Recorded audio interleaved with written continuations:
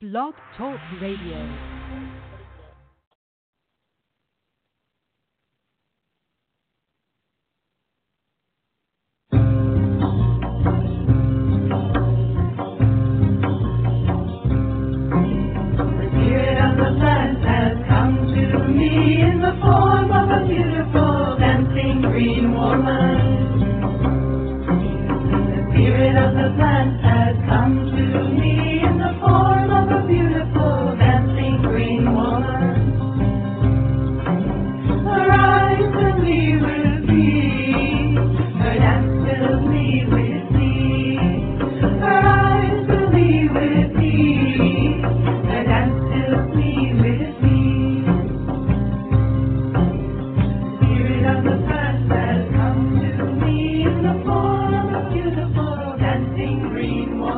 Hello and welcome. We're so glad to have you with us here this evening on Ask Herbal Health Expert Susun Weed, a 2-hour radio show each Tuesday night.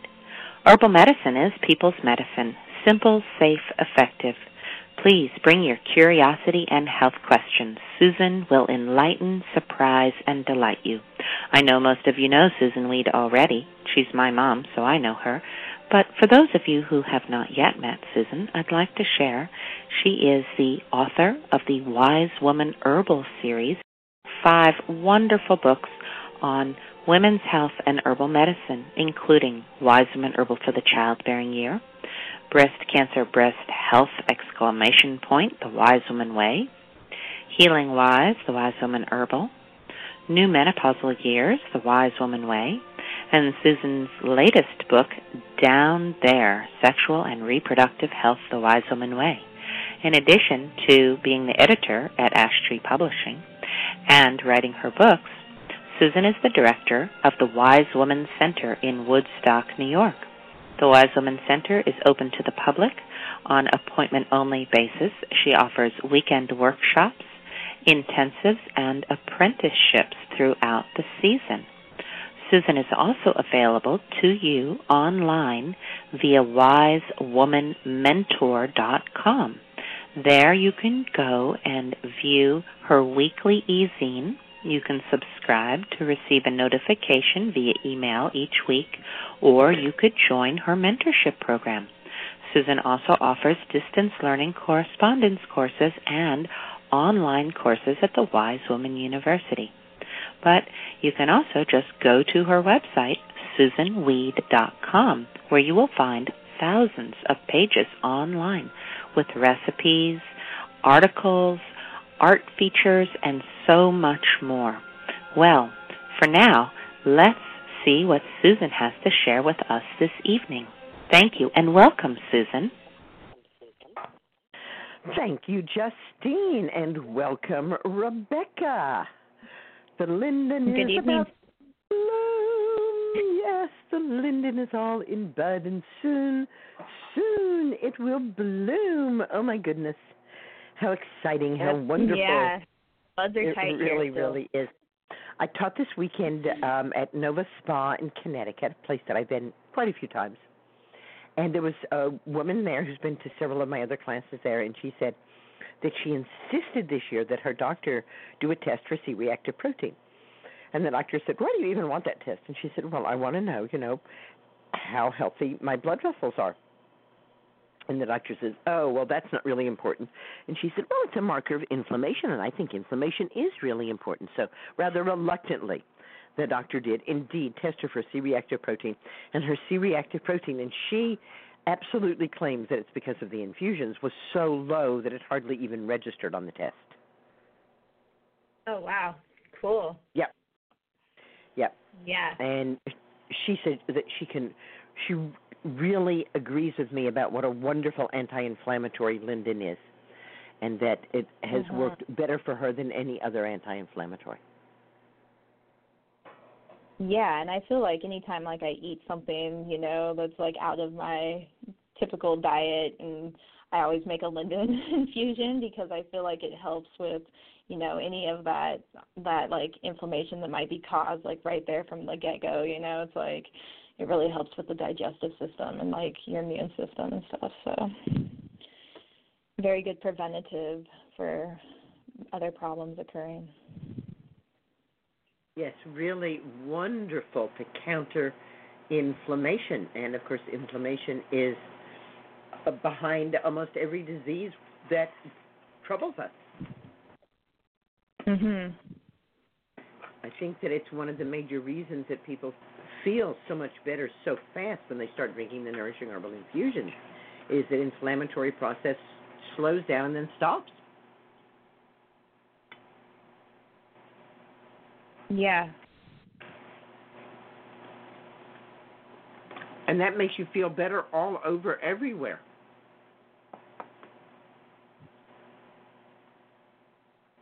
Yeah, it does. And not just the linden, but also the comfrey has that effect too. And sorry. Absolutely. Mhm. I know that more people like linden than like comfrey. That linden is light and flowery and pretty easy to drink. And comfrey. Yeah, it took me many years to really form a relationship with comfrey, but now it's like I have such a good relationship with comfrey that, I mean, it's funny. I'm always turning people on to it, but I will admit that, like, if I do like for children and for like people, I do mix the herbs because I feel like, you know, for people to just drink it straight, it's a lot for them. But like if you put some like hibiscus and elderflower in with it, then they don't even know the comfrey's in there. It's like such a So for comfrey, you know, but it myself, I don't mix the herbs.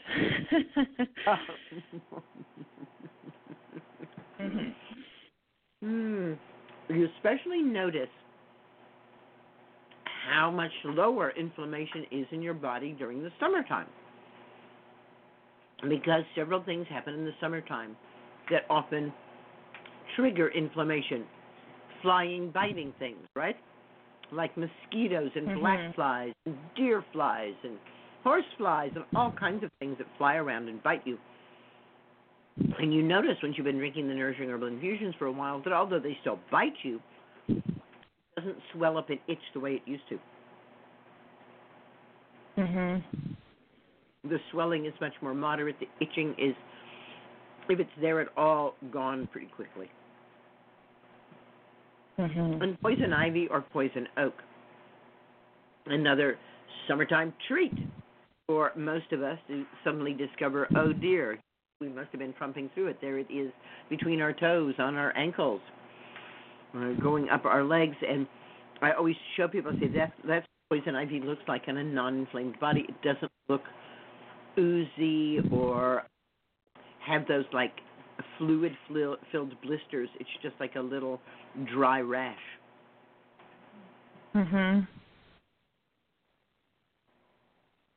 Yeah, I see people get it really, really bad here, and a lot of people have to resort to taking the steroids. And yeah, it's amazing that if you can like build your body up to not have a reaction like that you don't have to take those. But once you start taking those the drugs to counteract that, it's like that's what your body relies on after that.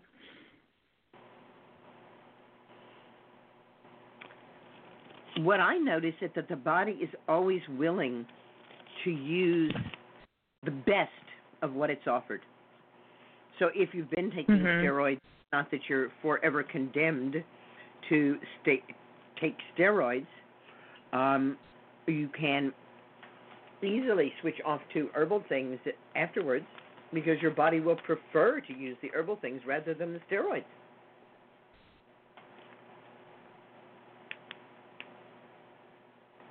It's just making the commitment and following through with it. I think for most people, yeah. I think that what you're saying is quite true, that if what seems easiest for you is to take steroids, then it is always going to seem easiest. But I don't think there's a physical dependence that your body gets. I've seen people who use steroids and decided that they have had it with that. They don't want to do that anymore.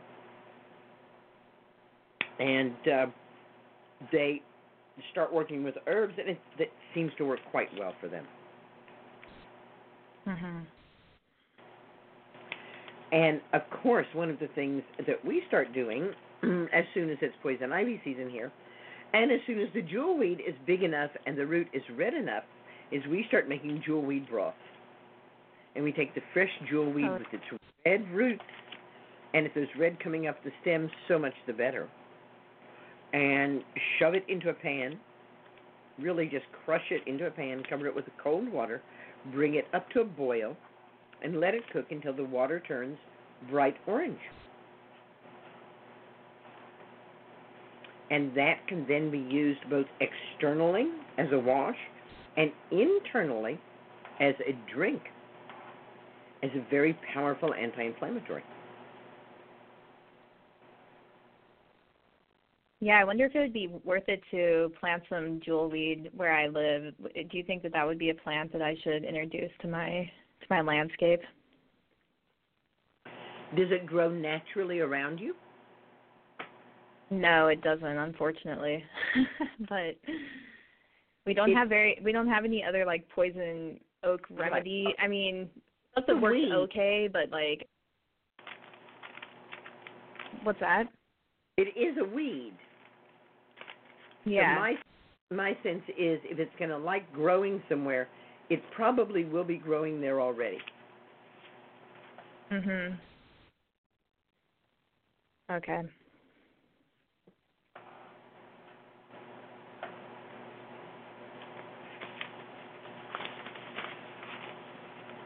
OSHA, of course, is another possibility. So rarer plant grows further away from people, so I don't promote its use. It's obviously telling us that it doesn't want to be used a lot. But tiny amounts of it, like 2 to 4 drop doses, can be used to stop inflammation immediately. Mhm.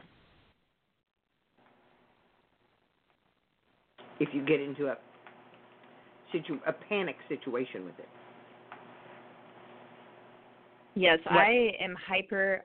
I hate to even say it, but I'm hyper aware of it, and I don't get it I rarely get it just because I've been out in it for so long that I like have like a keen eye for it. I'm so paranoid about it, kind of, So, and my kids too. I've like trained them to. You're paranoid about say it again. You're paranoid about getting tangled up. Yeah. Yeah. Yeah. So we have a couple of your past apprentices that are going to be on the show tonight. That is exciting. Isn't that going to be fun? Lorene Wapatit and Astrid Grove. And Lorene went from her apprenticeship here into outdoor education, and she came back for a great many years and would take apprentices out. Supposedly she was going to take them out on a twilight walk, but she always managed to keep them out until it was dark, and then taught them how to make an emergency shelter in the woods. It was fun and exciting for me because, of course, I would go with them, but then I would have to make my way back through the woods in the dark without a flashlight to milk the goats while they were all doing an emergency shelter. And somebody has to take care of the goats. So she has not been back for too many years to lead us astray here at the Wise Women's Center. And I look forward to talking to Lorene. And Astrid Grove has been doing so much. She also did a 13-week apprenticeship, and then she came back and lived here for a year as one of our best interns ever. Really helpful to the apprentices who were here when she was the intern, and then went on to study midwifery, and now has 2 daughters of her own and a midwifery practice. And she started the Red Earth Herbal Gathering, and we are going to be talking about the Red Earth Herbal Gathering, about women, plants, and community this evening at 9 o'clock with Astrid and Lorene. So stay with us or come back at 9. You don't want to miss them. And I just had somebody submit just little question here, if you don't mind answering. It's actually from Facebook off of the post that I put up for Blog Talk Radio today. And she said that she just would like your recommendation for a PNP with shingles. And that's all that she's asking. But I wasn't sure what a PNP is. I'm not sure either. Shingles is a rash caused by a virus. The herpes virus is the same virus that gives us chickenpox, cold sores, genital herpes, kind of an all-round bad news virus for most human beings. I've been seeing some really bad cases of shingles lately. The shingles that I have seen before has been a reddening and distressed area on the skin, but I'm now seeing shingles where the skin is actually erupting and looking like a horrible poison oak or poison ivy rash with scabbing and real reddening and thickening of the skin. My personal preference for helping the body to get rid of the herpes virus, no matter how it's expressing itself, is hypericum tincture. And that's tincture of the fresh flowering tops of Hypericum perforatum, known as St. John's wort. Of course, I call it St. John's wort. And what burns more than a cold sore? What burns more than shingles, right? Again, we're taking something that cools and relieves burning to relieve burning, and it's also an antiviral. So it's directly killing the virus that's causing the shingles or the herpes. For faster results, I also like to use Hypericum oil or red oil, which is simply the flowering tops of the plant infused in some kind of good food-grade oil like olive oil or coconut oil or almond oil, whatever oil you have at hand. Olive oil is the one that we tend to use. And I've actually seen people clear shingles within 2 to 3 days using the Hypericum oil externally and dropperful doses of the tincture internally as frequently as every 2 or 3 hours. You don't have to take that much tincture, but not a problem if you do take that much tincture. Have you had any run-ins with shingles or herpes? Me? Yeah. Yeah. I'm not personally, but I have helped some people through some herpes outbreaks because it can be super, uncomfortable. But my kids had molluscum, which was also a virus that's kind of similar to that, to the herpes virus. And that's what I did for them, was gave them the tincture internally several times a day and then put the oil on. And they had it for a while, and I had tried some different stuff, and I was like, oh, it's a virus. Yeah, let's do Hypericum. And then it went away really quickly within like a few days after I started giving them that. Yeah, it was very effective. Actually almost miraculous. Yeah. How quickly and I just gave goes. it to somebody recently for the same thing, and she also, said that it worked very quickly. So, yeah, it's amazing. Yes. And this is even in people who've tried drugs, antiviral drugs, that haven't made much of an impact. Mhm.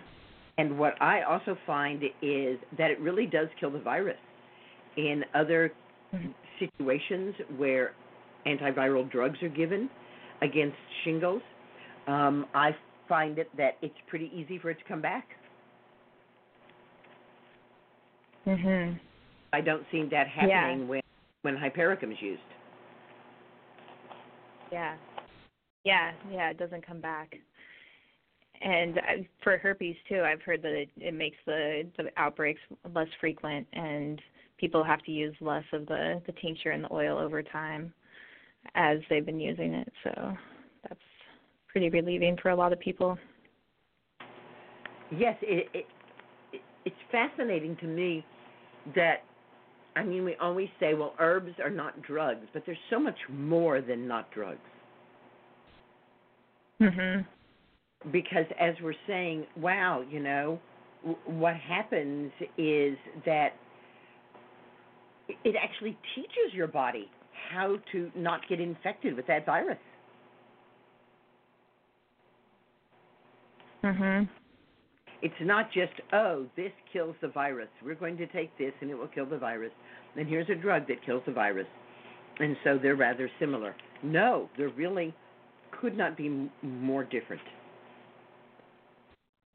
Yeah, it's like it really brings the true meaning of an ally to your consciousness, because it's like, okay, I mean, you're really like allying yourself with these plants and working with them in a different way. Yeah. Yeah. Yes. So, I think that's so we're done answering that question, and we have several people waiting online. If you have a question for Susan, please press 1, and we will go to the first caller. All right. In the 718 area. All right, in the 718 area code. Hi, Susan. I wanted to know what would be good herbs for like traveling, like for a traveling kit. What would be some herbs to take along? Well, the herb that we were just talking about, Hypericum perforatum, both oil form and tincture form, is an herb that I always take with me when I travel. Okay. And if I'm going to be gone from home for more than 2 weeks, I will take 2 bottles of Hypericum tincture with me. Not only is it an antiviral, but it's a muscle relaxer. And frequently when we travel, we exert ourselves more than we do at home. And it's good to have a little something that helps to relax the muscles. My sweetheart and I went on a horseback riding trip in Provence, and it was an inn-to-inn trip. And we didn't ride on roads. We actually went cross-country from one inn to another. And I thought that they were kind of, exaggerating when they said that, we would be in the saddle 5 or 6 hours a day, but they weren't at all. And at the end of the day, after being in the saddle that long, as I slid rather ungracefully to the ground, managing somehow not to crumple into a heap on the ground, I went into the house, got into a hot shower, all right, took a dropper full of Hypericum tincture. When I got out of the shower, I rubbed the Hypericum oil all over the parts of my body that were aching, took another dropper full of the tincture, went to dinner, came back, took another dropper full of the tincture, and by the time I woke up in the morning, I was ready to do it again. That's amazing. So that's something that might come up more frequently than a viral infection when we're traveling and stiff and sore muscles. I also find that if I take a dropper full of Hypericum tincture while I'm sitting waiting in the waiting room for the plane, and then another dropper full after I've buckled my seatbelt but before we've taken off, and then another dropper full every couple of hours while I'm on the plane, that I don't have any jet lag. Oh, wow. Last year I traveled with a new traveling companion, and I encouraged her to take Hypericum when I was. It was pretty easy since I offered her some every time I took some. And she said to me with much astonishment, because she has grandchildren on the West Coast, and we were flying to the West Coast and then home again. And so she does that flight frequently, and she said that, lo and behold, she really didn't have any jet lag. That's incredible. So that's a wonderful plant to take with us, both in oil form and in tincture form. I, of course, take yarrow tincture with me. Okay. And yarrow tincture, like St. John's wort, has a variety of uses. I carry it in a spray bottle, and I can use it to spray myself to prevent insects from attacking me. I can also spray it on my toothbrush, and that way I don't have to bring toothpaste with me. I can spray it on my face. It's a nice facial. Yarrow is antibacterial, so if I get cut or in any way injured, I can put yarrow on it, and not only does it prevent bacterial infections, it hastens healing and numbs the pain. Yarrow tincture can be taken internally to increase urination and to increase sweating and to reduce menstrual bleeding.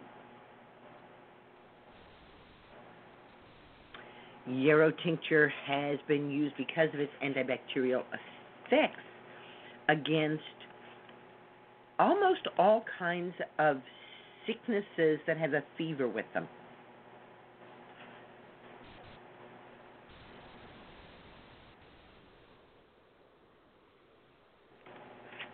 So lots of uses for yarrow, eh? Yes. That's Yeah, with those two alone, you are a world traveler. Now, my parents in their 60s decided that it would be fun to go to India and to take trains around India. Of course, no, they didn't really know what they were getting into, but I knew at least a little of what they were getting into. And so I gave them each a 1-ounce bottle of wormwood tincture.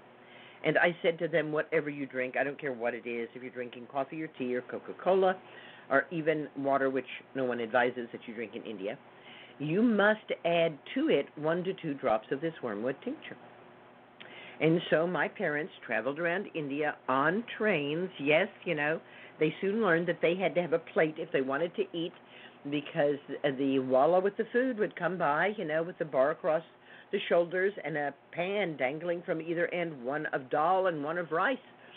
And either you put your utensil or your hand in the pan and scoop some out onto your plate, or the food walla did it. And that's how you ate.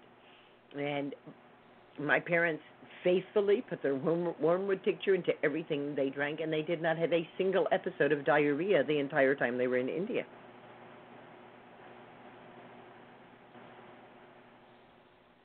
I don't usually use it because I'm not usually in places where I would have so little access to water that's worth drinking, or water that I could trust if it's been boiled. I took a rafting trip down the Green and Colorado rivers, and there's a lot of giardia in those waters. And when you go through a rapid, you do not shut your mouth. You open your mouth and scream for all you are worth. And, of course, the water is rushing and splashing, and there's simply no way to not get giardia. On the plane ride home from that adventure, I began to burp sulfurous burps, which is the first symptom and signal that you have that giardia are multiplying inside your body. I got out my wormwood tincture, and I took 4 drops. And every 20 minutes on the ride home on the airplane, I took another 4 drops of wormwood tincture. It tastes very bitter. It tastes very bad. It's not a fun thing to do. By the time we landed, I had used nearly half an ounce of wormwood, and I never had another sulfurous burp and never had a giardia infection. So, like, if getting food poisoning when in another country, would that help? It might be helpful, but I find it better as a preventative. Okay. I take slippery elm balls with me. If I get food poisoning, I'm going to eat a slippery elm ball.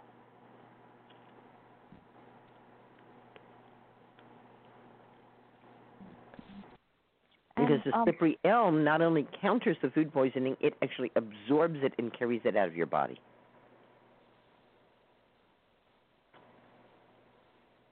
Now, in reference, like what you were mentioning before about shingles, I don't know if it's the same family, but in the area where I live, there's some active cases of measles right now, and I'm just wondering, is that also a virus? Like, that would be good to use St. John's wort, if I would get it, hopefully not, but if that would happen, would that also be a go-to herb?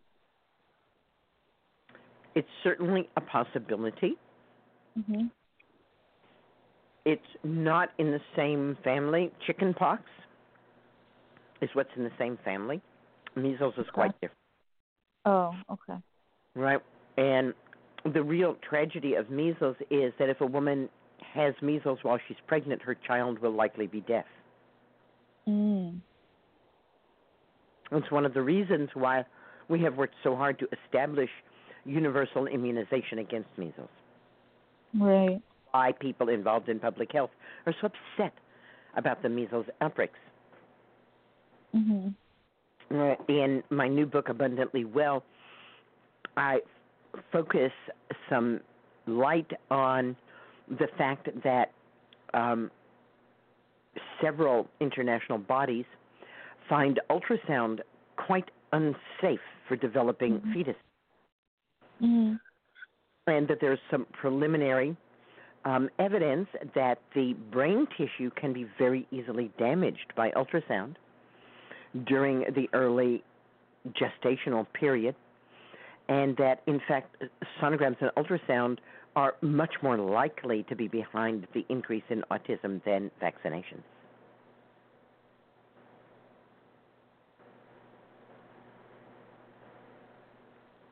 That's really good to know.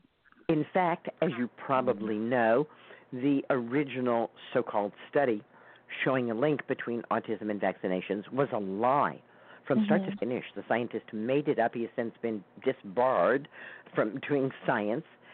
His, information has been widely,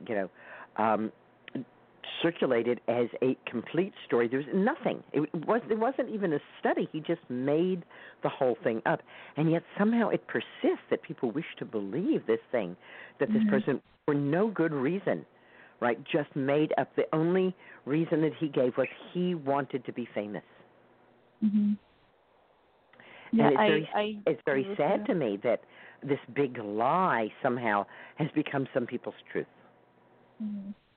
Yes, I often big point out to the fact that the idea that there might be a link between autism and vaccinations, immunizations, has actually been brought to the U.S. Supreme Court 3 times. They actually heard on this on 3 different instances. So 3 different Supreme Courts heard on this, and all 3 times they found insufficient evidence to link autism to any immunization or to any group of immunizations.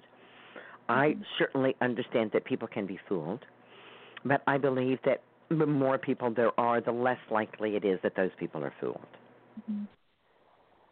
Yeah, there's a kind of a group where I live, and they're not choosing to vaccinate. I was vaccinated, but a lot of the little children that they're not age appropriate yet, so that's how it's kind of they're getting it, and I'm nervous. I'm really scared of this kind of thing. There are a lot of people who have quite a bit of wisdom and knowledge who are scared too.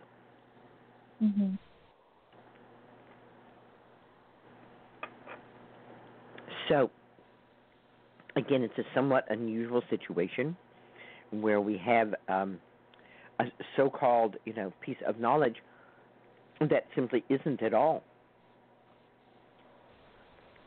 And as individuals, it's difficult because it's not really just an individual decision. It's a decision where many individuals make up a community decision. Right. I mean, for many years I taught in communities where nobody in the community had gotten any immunizations for their children, and I saw children die. I saw them die of whooping cough. I saw them die of mumps. I saw them die of scarlet fever. I saw kids die because they had not been immunized against contagious childhood diseases. And I saw the incredible disruption that it caused in many of those families, even if the child did survive it. But to be sick with whooping cough for months and months, it really takes a toll. So certainly each individual person needs to make their own decisions and to make those decisions with the best information that is out there. But it can be very difficult to figure out what the best information is because the people who seem to be making a case against them do what I call sleight of hand science. So they tell you something that sounds like it has scientific backing, but it actually doesn't because it's actually 2 steps away from the actual thing. So you do need to just really be careful what it is you're reading and to follow it up, go all the way back to the studies. If you can't find the actual studies, then somebody's making it up, and there is a lot of supposed made-up facts, as we know in the current public view on many things. Not an easy time to separate the chaff from the actual grain. Oh, thank you for making that clear to me so I could feel more confident in how I felt about it. I appreciate that. You're welcome. And like the infusions, I do the infusion, so that should be like good for immune system. Very wonderful for your immune system, without a doubt. Okay, great. Thank you, Susan, again. I appreciate it. You're welcome. Green blessings. Good night. Oh, good night. And just another little shout out for hypericum, since we've been talking about it so much, is that how helpful it is for growing pains for children. My older son, I used to use it on him, but my younger son right now has been having some bad growing pains and has been loving having his legs rubbed with hypericum, and then it helps him sleep. So. Oh, thank you for that. Oh, that's so beautiful. I remember those horrible leg cramps when I was growing. Oh. Mhm. And he loves the smell of it, and he's really, it's really sweet. So, such a sweet thing to do is massage his legs with the hypericum oil. Aww, and such a sweet mother-son time too.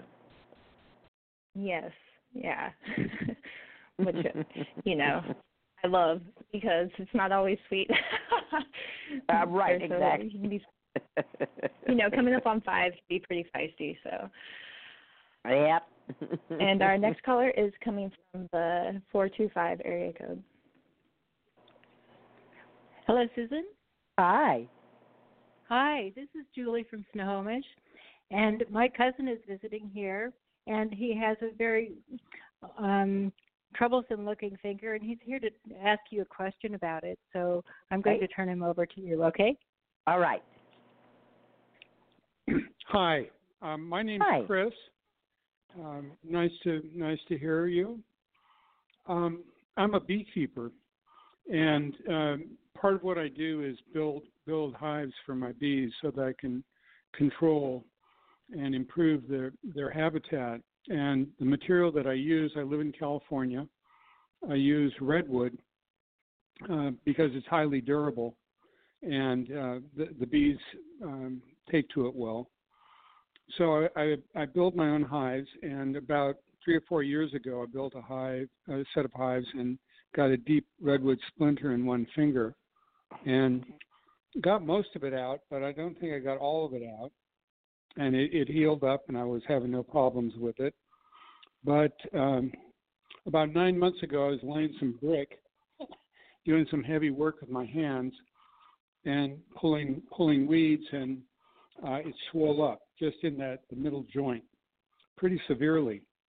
It's not painful if I don't use it, but it's probably 50% increased in terms of circumference around the finger, and range of motion is probably decreased by about half.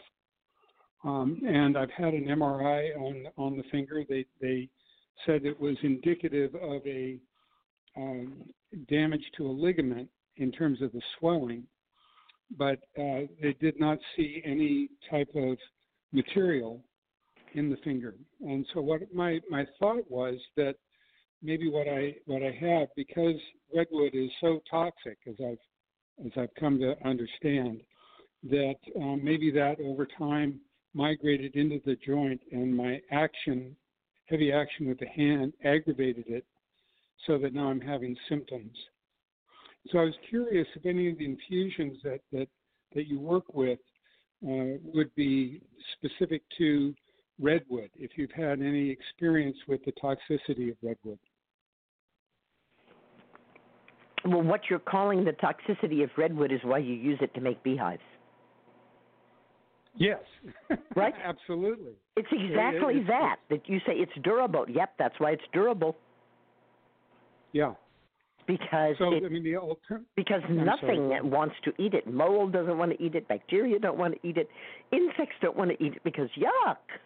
It has a lot of oils and resins in there that are not good to living tissues. True. I am not so sure that I completely agree with the story that you're telling.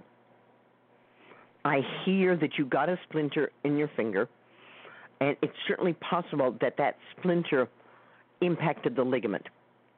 I am uncertain as to whether or not there's still any part of that in your finger, or whether the work has caused the splinter, a little bit of the splinter itself, to do anything.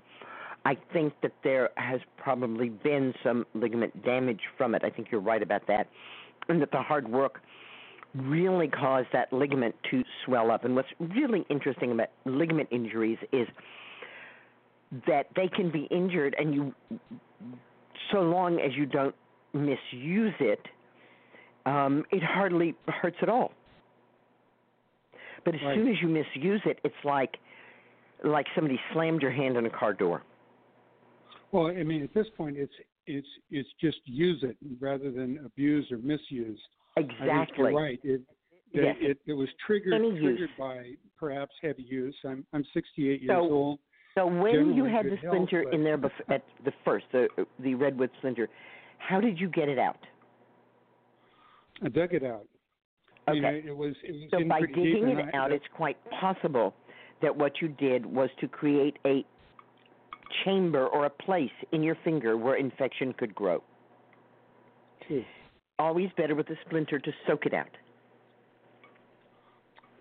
By soaking it I'll out. bear that in mind. It's good advice. Yes, by soaking it out, what happens is that you soak the area in warm water, and as you know, by sitting in a bathtub, the skin absorbs that water, and it causes a swelling that pushes the splinter out from the inside. If it doesn't come out right away, pus will form around it, and then another soak, and that pus will add to the pressure there and will help push it out. Right. If you have particularly tough skin, or if it's on the bottom of your foot where there's very tough skin, you may need to use a sterilized needle to make a little hole just to get the start of the splinter to come out. Mm-hmm. But again, digging is generally not advised. Spraying or dripping yarrow tincture on the wound will help to prevent infection, and especially help prevent infection from going deep in there. Juliet de Berkeley-Levy used to talk to us about these kinds of, she called them deep bone infections that people would get when they would work outside with their hands, and they would get injured by rose thorns or various things, and that there wasn't anything left in the hand, but that because they dug it out rather than letting the body push it out, that they had introduced that pocket of infection. Right. Which kind of simmered and then just kind of exploded. What was surprising to me, I'm sorry, you very well may be right in terms of maybe it's a separate issue, particularly given that 3 or 4 years had passed. What was unusual was, at first they suspected it might be rheumatic, but all my other fingers are fine. It's just that one, so it has to be an injury of some kind. Yeah. No, I think you're right. I think there was definitely an injury there. And, of course, all the nourishing herbal infusions are going to help, but you might want to double up on comfrey, because comfrey really helps repair tendons and ligaments. And you can take the spent herb from the comfrey infusion. Be sure to do the double brew on it. If you don't know how to do that, I'll go over it with you. No, I do. Okay, and then be sure to take the spent comfrey and just stick it in a bowl and stick your hand into that comfrey leaf. If it feels good to you to warm it up, put a little water in it and warm it up, and stick your hand in the warm comfrey, wet comfrey leaf. As much time as you can spend with the joint that hurts in that comfrey leaf, warm or room temperature or cool, whatever feels better to you is just fine. The more result you'll see. And then, like when I had a tendon or a ligament injury, I usually spend the first 7 to 10 days pretty much drinking only comfrey. Mm. And I back off from it and do it every second or third day for another couple of weeks, and then it becomes part of my 5 that I rotate through. Mhm. Well, I'll do that. I'll give that a whirl, and I appreciate the advice. I thank you for listening, and I am hoping that you'll call back at some point and let us know how it turns out. I sure will. Green blessings. Green blessings to you.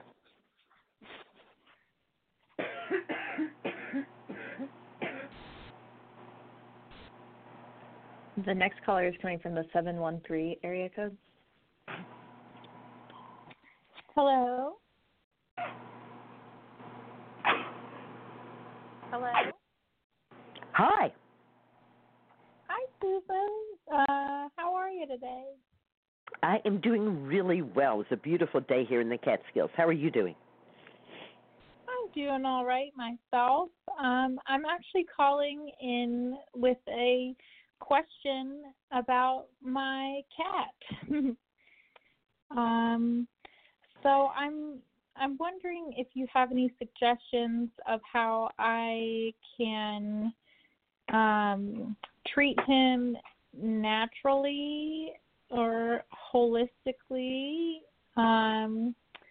So he's 12 years old, and the first week of May, he had a seizure. And so I took him into the emergency veterinarian, and they did blood work and checked all his levels and everything. And, they said it's probably neurological, but it would cost $2,000 for all the, MRI, and they'd have to put him under. And even then, it's a diagnostic tool and not a treatment. And they said he did have a faint heart murmur, which it could be related to that. So he's been fine ever since, hasn't had another episode, but about 2 weeks ago, he started to kind of anxiously pick at his lower abdomen and his penis, and then he started urinating some blood and was acting irritated, so I again took him into the vet, and they diagnosed him with stress cystitis. So they gave him a 5-day course of muscle relaxer and pain medication, which he was pretty stoned for about 5 days, and then he kind of came back to his normal self, but all of a sudden he started to be picking at himself again. And so I don't know if you have any suggestions.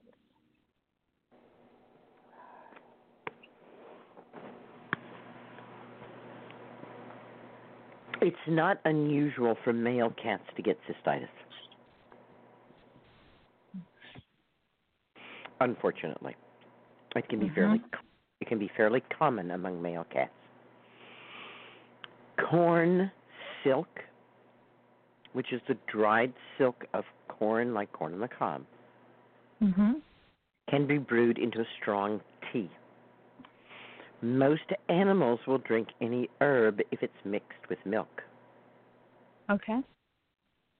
So that's what I usually do. Rather than just offer the animal the herb, I mix it with some milk and offer it that way.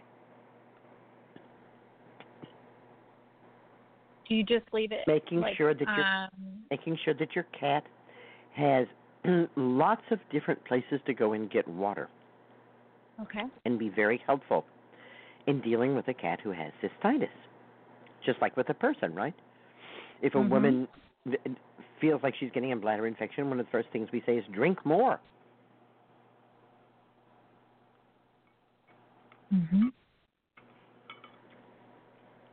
And some cats are quite fussy about their water and won't take a second drink from a bowl. So you may fill their bowl up every day But they're only drinking from it once because they won't come back and drink again from it. Mm. So by having multiple places where your cat can go and get water, that gives those fussy cats a way around that. I have a tiny little motor in a bowl which just bubbles the water, and my cat finds that infinitely preferable to any still water. Okay. I know that the major brands of cat food are formulated to help prevent cystitis in cats, and that's the dried cat foods.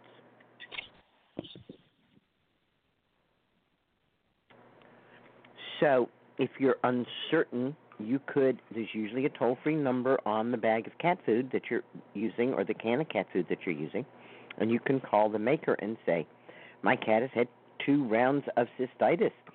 Is your food possibly a causative agent here? Okay. And they should actually be able to tell you.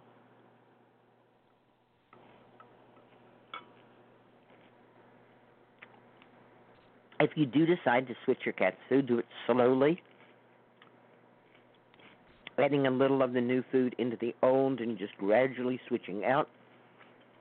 Again, cats can be fussy about having their feed changed.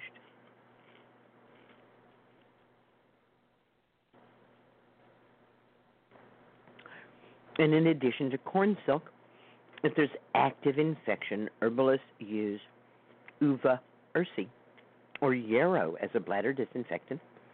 Both can be found as tinctures, and cats can react very badly to tinctures, foaming at the mouth and looking quite crazy. So we don't ever want to put a tincture directly in a cat's mouth. Again, that tincture can be put into a small amount of milk and then given to the cat in that way.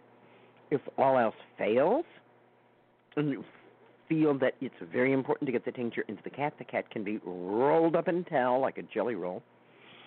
You get a dropper bottle with a plastic dropper, not a glass dropper, and you mix a dropper full of tincture with a couple of dropperfuls of milk and drip a little of it into the cat's milk. Cat doesn't need a whole dropper full.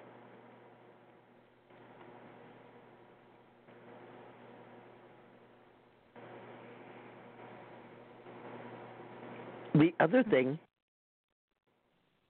that you might be able to do is to ask your cat directly what's troubling him. Has there been any change in your cat's environment? Is there a new cat in the house? No, I did move back in November. So, that might have been a trigger for him, but it's been, 7-8 months, and it's only recently that he's had that. But he's kind of always had kind of an anxious personality. Mm-hmm. So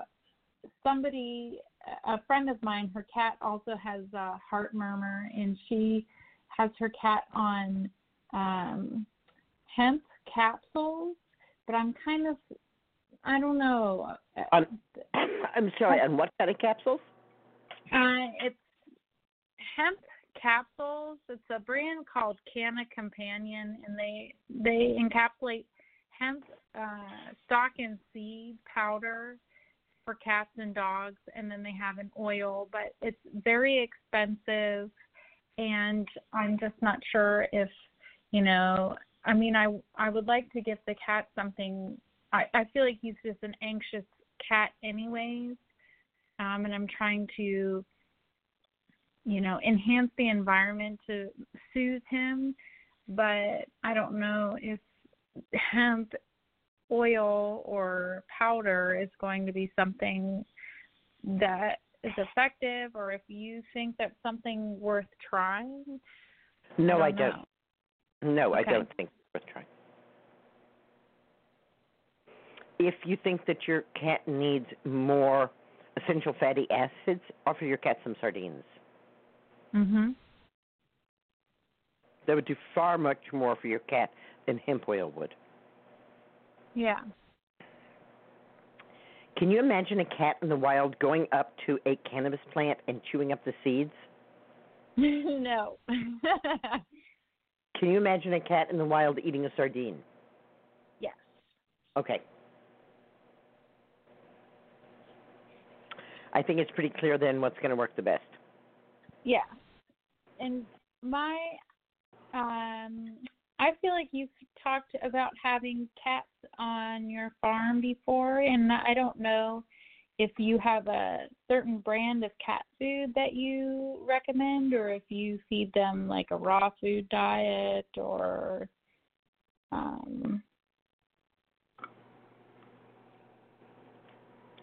don't know. Animals on a farm are on the farm because they serve functions and they do things.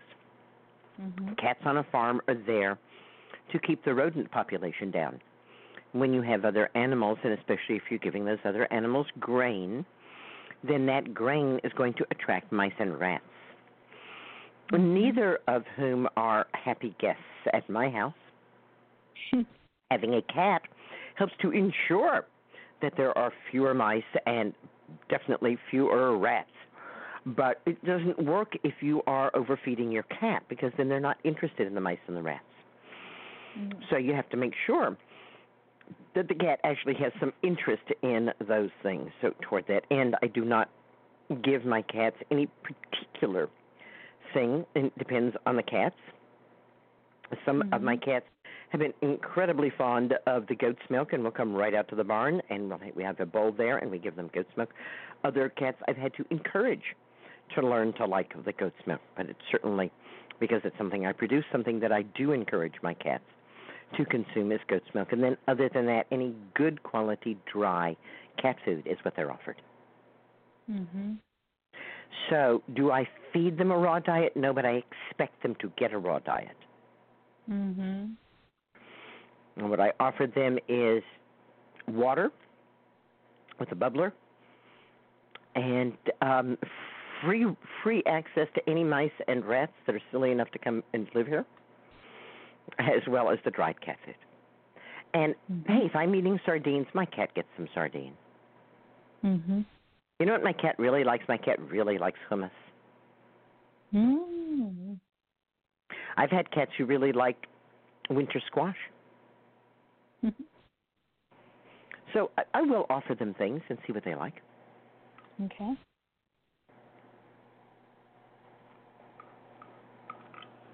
Well, that all sounds very good. I really appreciate your input. Thanks for asking. What's your cat's name? Fatty. Fatty? Mm-hmm. Okay, well, we're all sending Fatty good wishes. I thank you so much. You're welcome. Green blessings. Good night. Green blessings. Bye-bye.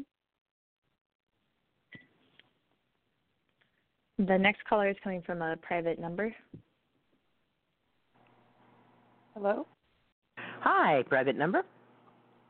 Hi there. I'm calling because I'm wondering if I can make infusions out of alfalfa. I'm surrounded by it. What are you surrounded by? Alfalfa. And how do you come to be surrounded by alfalfa?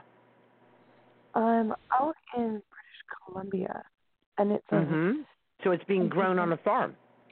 No, it's being grown wild. It's growing wild?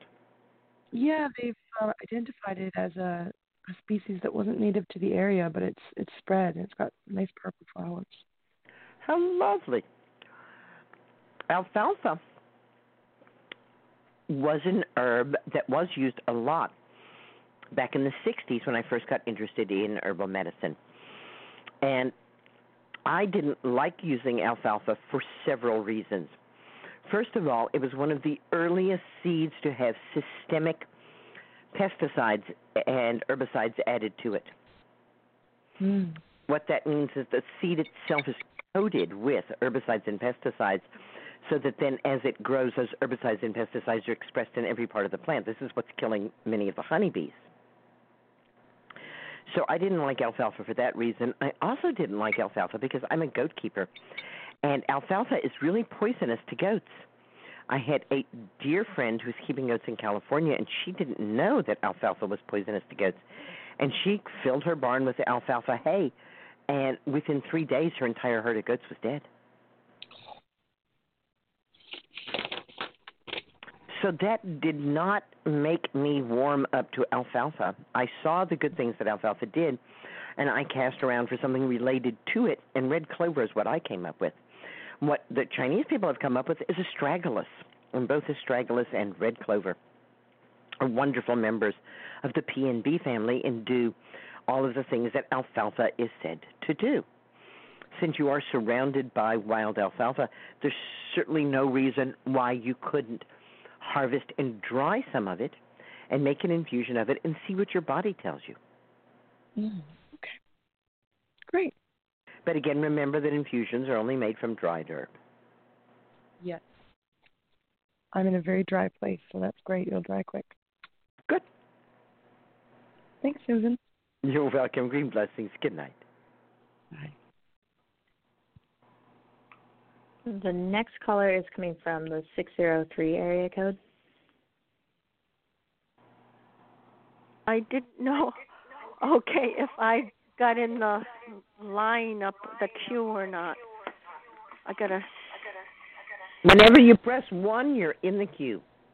Okay. Well, thank you so much, Susan. Oh, my gosh, this is a wonderful night because so many of the callers had to do with what some of my questions were. First of all, one of my questions was, what do you put on your skin? And that was answered against mosquitoes and ticks, and you answered that with yarrow tincture. I was wondering, I did make some, but I think you have to wait, 6 weeks, is it? So I was wondering if you have a suggestion what I could use. I mean, even if I have to purchase something now, because the mosquitoes and ticks are fierce here. And I wondered... It's very easy to buy yarrow tincture. Oh, it is? Okay, that's Yeah. what you would recommend over DEET or anything else? Yes. Okay, because I only want to use something that I can put on my skin. Something like DEET, I definitely, if I had to use something toxic like that, I would only put it on my clothing. But you're saying yarrow tincture even works better than DEET? The U.S. Army says it works as well as DEET. Oh, great. Okay. So I can just spray that on my clothing as well as put it on my skin. That's right. Yeah, thank you. Okay. Now, I do have another question regarding my nettle.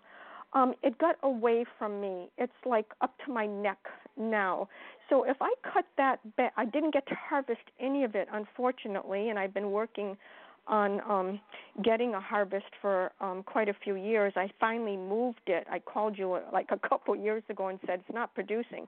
So I finally moved it to another area, and now it's finally producing. Transplanted some because it doesn't grow naturally here. So if I cut it down to the ground, will it produce more plants this year that I can harvest? Absolutely. Oh, wonderful. So I do cut it down to the ground then? Yes. And can I do anything with these tall, long stems that, have seeds hanging down already? Can I do anything with those or just put them in my compost pile? Putting it in your compost pile is a fabulous thing to do. But if you don't want to put it in your compost pile, you can cut the stalks up small enough to fit into a 5-gallon bucket. So you don't have to cut them very small, just small enough to fit into the bucket. Cover them completely with water. Put a lid on it and let it sit for 2 or 3 weeks in the sun. When you open it, you should take a staggering step backwards because it will smell so bad. Oh, yeah. And we call it nettle rot. And we fill a watering can 25 to 30% full of nettle rot and then the rest with water. And we water all of our plants with it, and we don't use any other fertilizer. Oh, that's better than manure tea, what they call manure tea.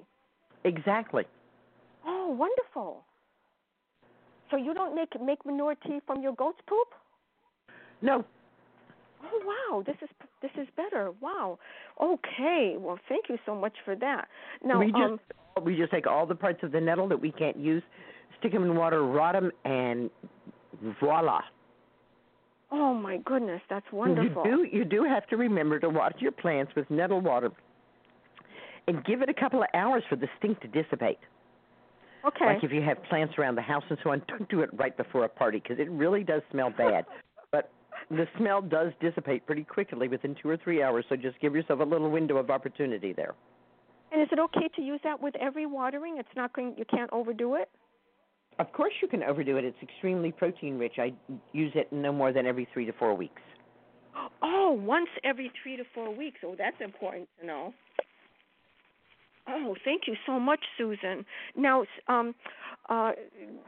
Rebecca said something about she was paranoid, and my phone blurped out. I couldn't hear. What was she paranoid about getting? Was it poison ivy? Yes, poison ivy, poison oak. That's exactly what she was paranoid about getting. Oh, okay. And the other thing that was brought up tonight was hypericum oil used against children's leg cramps. And I've been getting those cramps like 3 times a week. And all I could think of to do was take a magnesium supplement, which is a natural magnesium relaxant. I just took half of one. But I just got an idea tonight, and I'm so appreciative to rub the hypericum oil on my cramps. Yes, hooray, Rebecca. Hooray, Rebecca, thank you. And the very most important question of all, thank you so much, Susan, for being available, is I sprained my ankle severely over a month and a half ago. Went to the MD.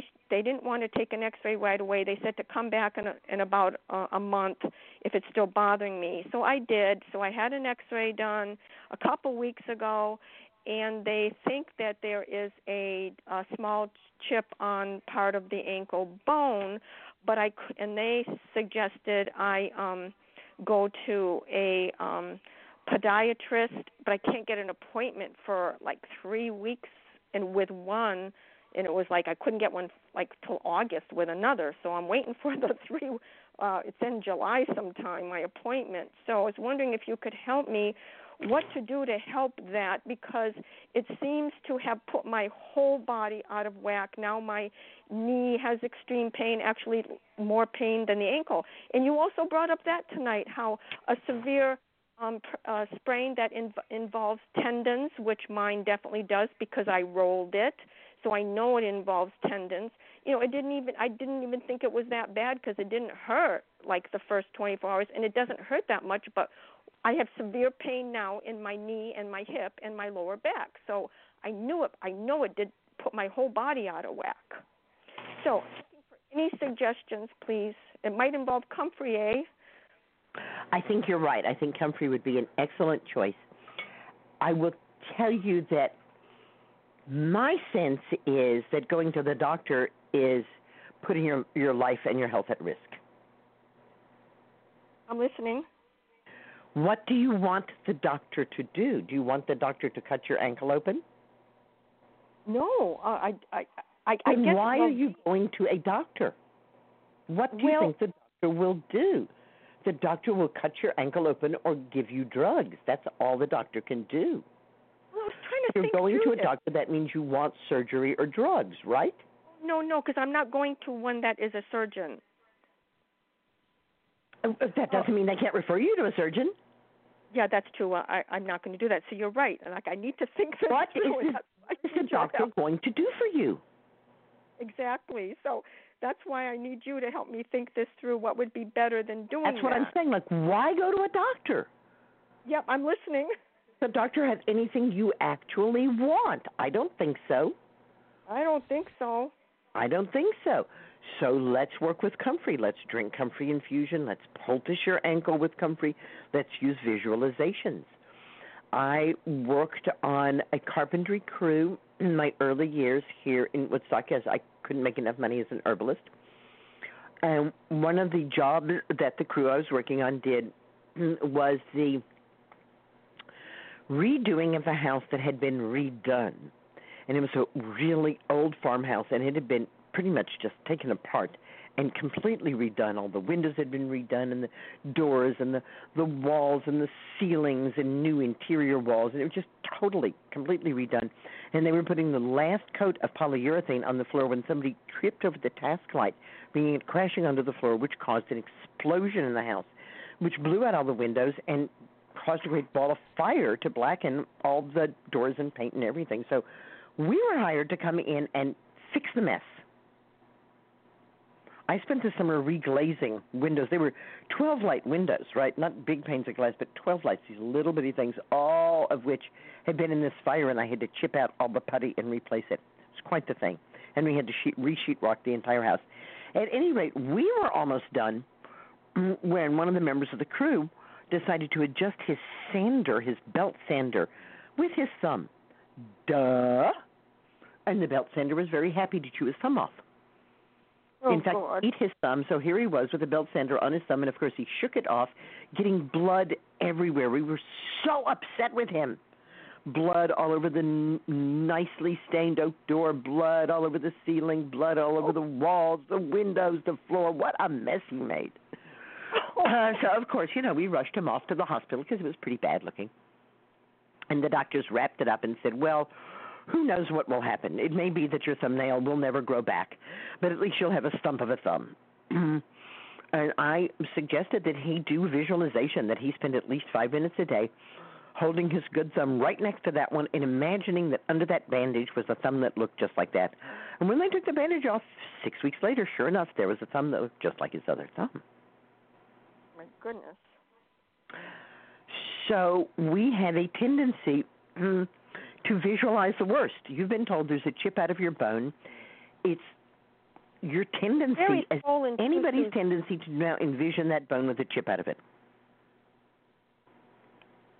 That's what I don't want to do.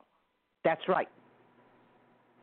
I should visualize That's going to happen unless we replace it with a different image. We literally must have an image of this ankle recreating itself in health. And we must understand that bones can remodel and rebuild and can be completely changed. And I can tell you story after story of injuries in which far worse happened to a joint, and the body was able to reestablish that joint and reestablish it in good health. Okay. My understanding is that tendons are slower to heal. They are slower to heal, but Comfrey's going to heal it. Comfrey will? Absolutely. Okay. Can I find – I've never really known how to do poultices or anything like that. Easiest way to poultice your ankle is after you make the comfrey infusion, so you'll weigh out 1 ounce of dried comfrey leaf, put it in a quart jar, pour boiling water to the top of the jar, stir it with a wooden spoon, pour more water in till it's full, put a lid on it, let it steep for 4 hours or overnight, whichever works for you. Strain it, but don't squeeze it. Put the wet plant material in a saucepan and 2 cups of cold water into your quart jar, rinsing the rest of the herb out and putting that 2 cups of cold water over the herb in the saucepan, bringing it up to a boil, turning the fire off, a lid on it, and let it steep for 4 to 6 hours. Strain that, and that plant material can be used as a poultice. You can just use it right as it is, and you can pack it around your ankle, or you can leave a little of the liquid with it and soak your whole foot and your ankle in the liquid in the comfrey. One of the things when my wrist was hurt was I took an old towel. Comfrey does stain, so I took an old kitchen towel, and I laid the comfrey on it and rolled it up like a jelly roll and put it in the freezer. I didn't freeze it solid. I just got it cold enough so that I could then wrap it around my wrist, and it had a little, it wasn't just floppy. It had a little turgor to it from being partly frozen, right? Mm-hmm. And the cold, of course, felt very, very good on my wrist. So those are just a few of the ways that you can make poultices, compresses from the comfrey material that you've used to make your infusion. That's wonderful. Now, do I use both of those infusions for the compress, the first one and the second one? Drink is that them. what you're suggesting? You drink the liquid. Oh, you want me to drink the first one? Drink the first one. And the second one. Oh, drink them both, and then just don't squeeze them out, but use both of those as a compress. Don't squeeze them out. You only have 1 ounce of plant material that you weighed out, so it's not a both. Yes, I got that. Oh, and it just dawned on me, Susan. Thank you. That's excellent. I really needed that's those specifics. And the reason why now it comes to me, for me to go to the second reading of the X-ray, so the physical therapist would know what exercises to give me. They would like to see X-rays so that they can know what exercises to give me. Because certain exercises. What is going to be different between the first X-ray and the second X-ray? Excuse me? What difference will there be between the first X-ray that you had and the second X-ray? Oh, they were just suggesting I get a second reading of the X-ray. I don't know if they just say that for their own protection. It's not a second X-ray, it's a second reading of it. It's just a second reading. You don't have to physically be present for someone to read your X-ray. Okay. You do not have to show up anywhere. Anyone can give you a second reading on that X-ray. Okay, so I could take the X-ray directly to a physical therapist is what I think I hear you saying. That's exactly what I'm saying. Wow. See, this means thinking on your own instead of just following what they tell you to do. Yes. Okay, because physical therapy would probably be a good idea, don't you think? I usually like to work with comfrey for a couple of weeks before engaging in physical therapy. Did you say you suggest doing that? I like to use comfrey for at least 2 weeks before engaging in physical therapy. Oh, okay. As you said, tendons and ligaments are slow to heal. Yeah. And they can reattach and heal well, but if they're every time I've had an injury to a tendon or a ligament, I have always stabilized that joint and not moved it. Oh, my goodness. And I've been trying to stretch it like in bed in the morning, doing side to sides and up and down with my foot. Uh-oh. So you did not move it like for how long? When I hurt my wrist, I kept my wrist immobilized for over a month. Oh. When I tore the ligaments off my kneecap, they put me in a cast from my hip to my ankle for 3 months. Uh-oh, I was doing the wrong thing. So maybe an ankle brace would be in order for me, and stop what I'm doing, stop the stretches immediately, don't do any more, an ankle brace, and with the comfrey. That sounds better. Give those tendons and ligaments a chance to reattach and heal. Oh, I'm so glad I got through to you. Thank you. So welcome. They will heal, and they will get stronger, and once you've gotten enough strength there, then you can start to do physical therapy. But give it a good 2 weeks or more, because I have like 3 weeks. Exactly. Okay, before I start to do anything like even stretches by myself at home. That's my... That's what you did, and it worked. That's the plan that I have used, and it has been very successful. Oh, thank you again. I was pushed down on a set of steps, and my shoulder blade was detached from my body. The skin was intact, but my shoulder blade was detached. Oh, my. And I wrapped my arm up against my body, and I kept it that way for 6 weeks. 6 weeks. Using a lot of comfrey during that time. It was a major injury. And then when I started using the arm, I did only supported exercise, which meant in the water. Oh. And I brought that arm back by swimming. Did you also wait for the swimming? I mean, did you wait 6 weeks before the swimming too? 6 weeks before I did any swimming at all. 6 weeks before even the water exercises. Correct. Wow. Boy, I really screwed this one up. But I'm going to try to correct it right now. There you go. It just takes a while for those tendons and ligaments to get back together again. They're rather slow. It certainly is good, I would not, at this point, choose to have my joint immobilized, as I did when I was quite young and didn't understand what had happened and how it was I had torn the ligaments off my kneecap. I just knew I was in hideous pain, and that's what they said they were going to do, and so I let them do it. But I don't think that I benefited from being that immobilized when something is just taped to your body, or as you said, in an ankle brace, there is some small movement that can get through there, and I think that those small movements are healthy.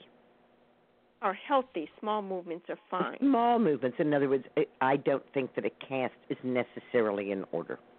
Right. Right, unless there's, real, bone disarrangement that we might want to think about. And how many times a day do you think this compress is beneficial or necessary?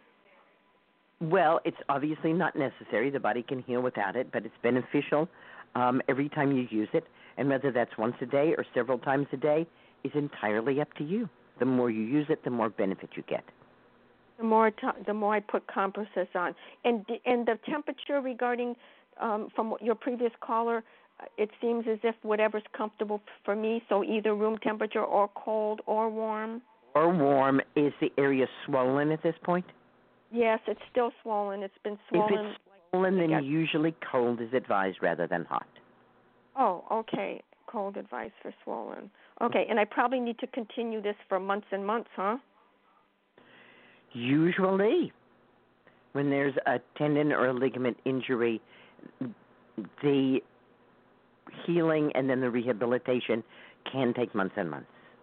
Okay, and taking the comfrey infusions internally, will it be harmful for me to drink that more often, or I noticed that you were telling another caller that you eventually, would drink it. I think you said the first 3 days or something you drank only, or the first week you drank comfrey every day, and then. Correct.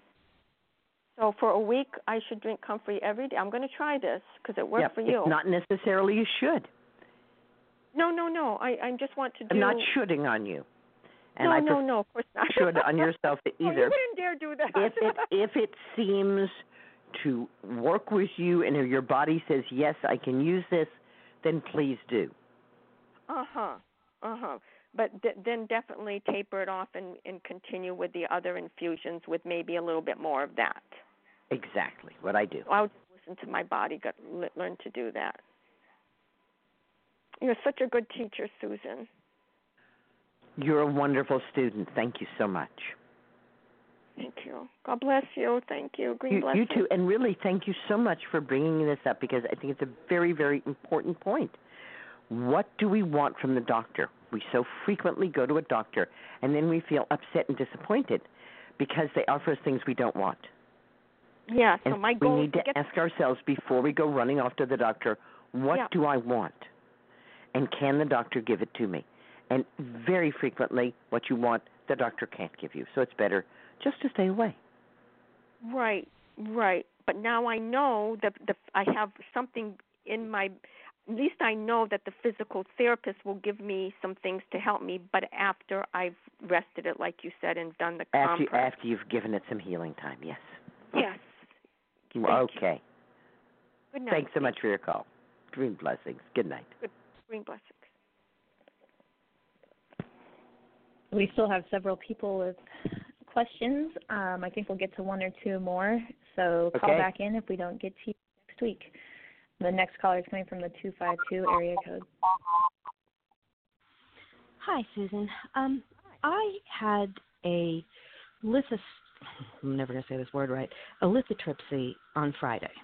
And so this is doctors and medicine and what was necessary. I had a 10-millimeter stone embedded at the top of my ureter, I think it is, my right one. So I had the procedure, and apparently it was successful, and I have been passing sandy gravel ever since. And I've been trying to compensate and not have to take some of the things I was prescribed, like Oxycontin and Flomax. It's apparently not even approved for women. So I'm taking chickweed tincture, and I was interested in your thoughts about goldenrod tincture. and these are all made by me, plants grown by me, so it's done 100 proof alcohol in your suggested ways.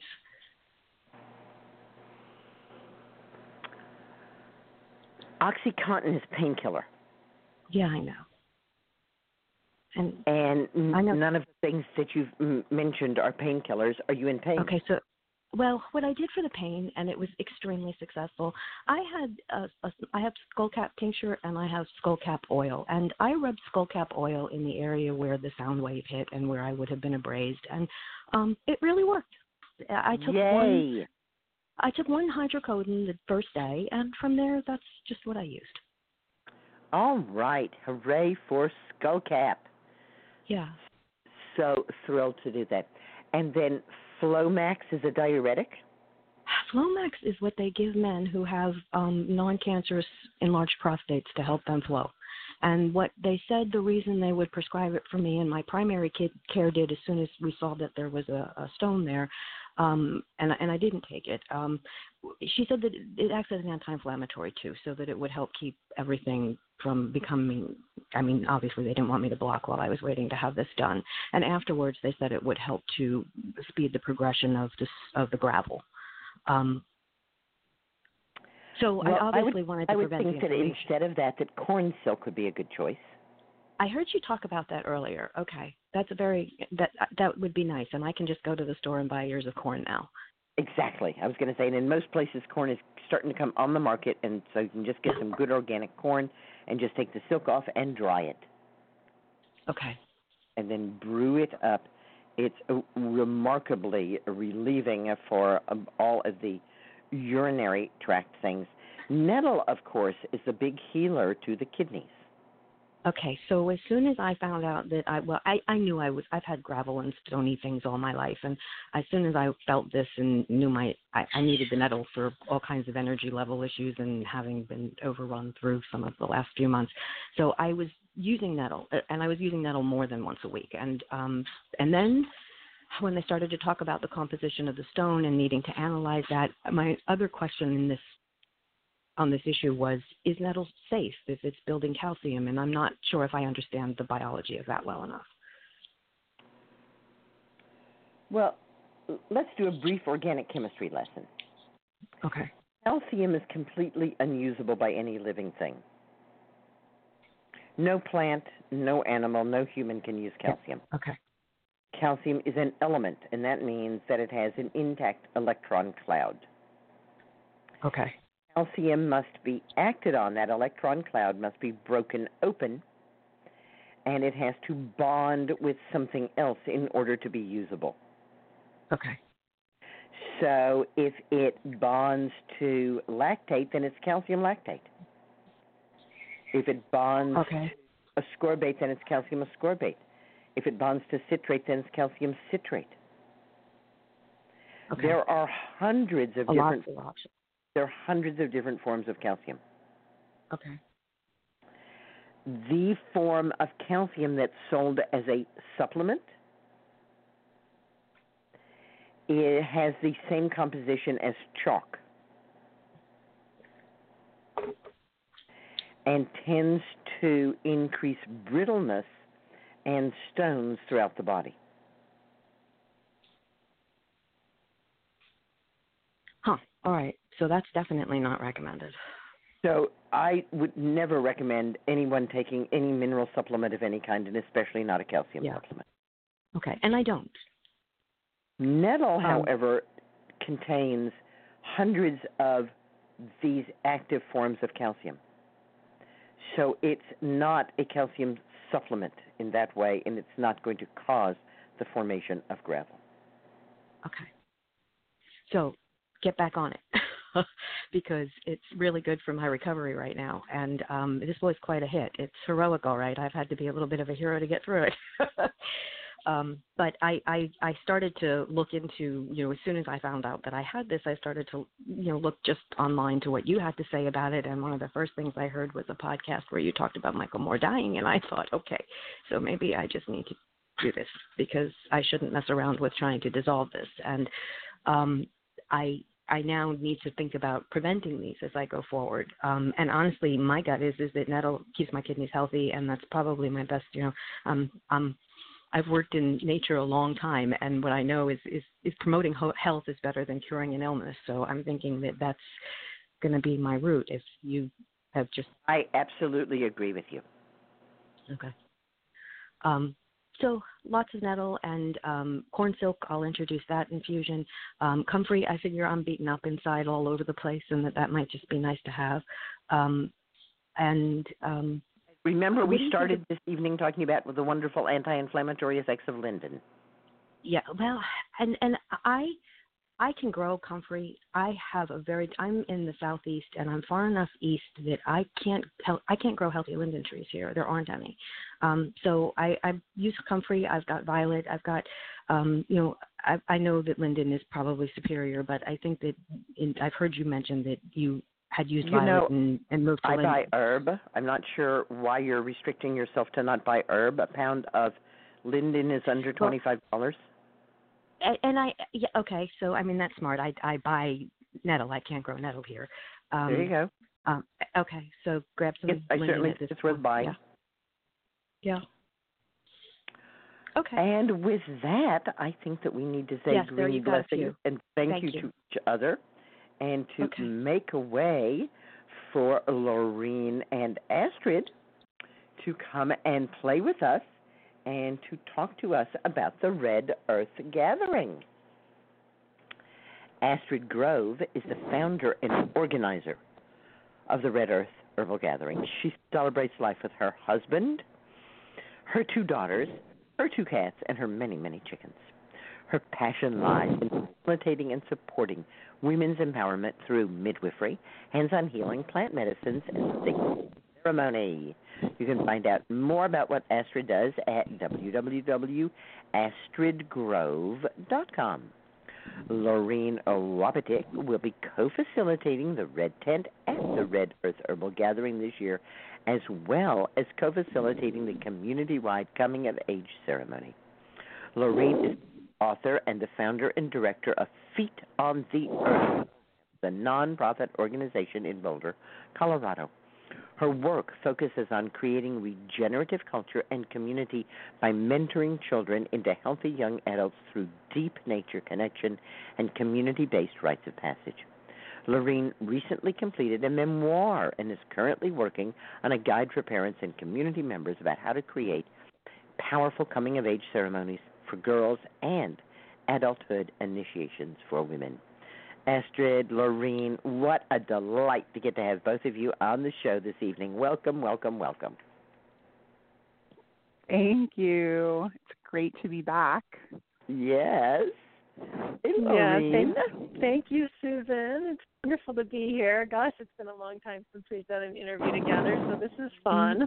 No, I embrace you and reach out to you and see your face so clearly before me. Of course, I see you as, 10 or 15 years younger, but that's okay. I'm sure you can tolerate it. I look just the same, just a little more gray hair. Just a little more gray hair.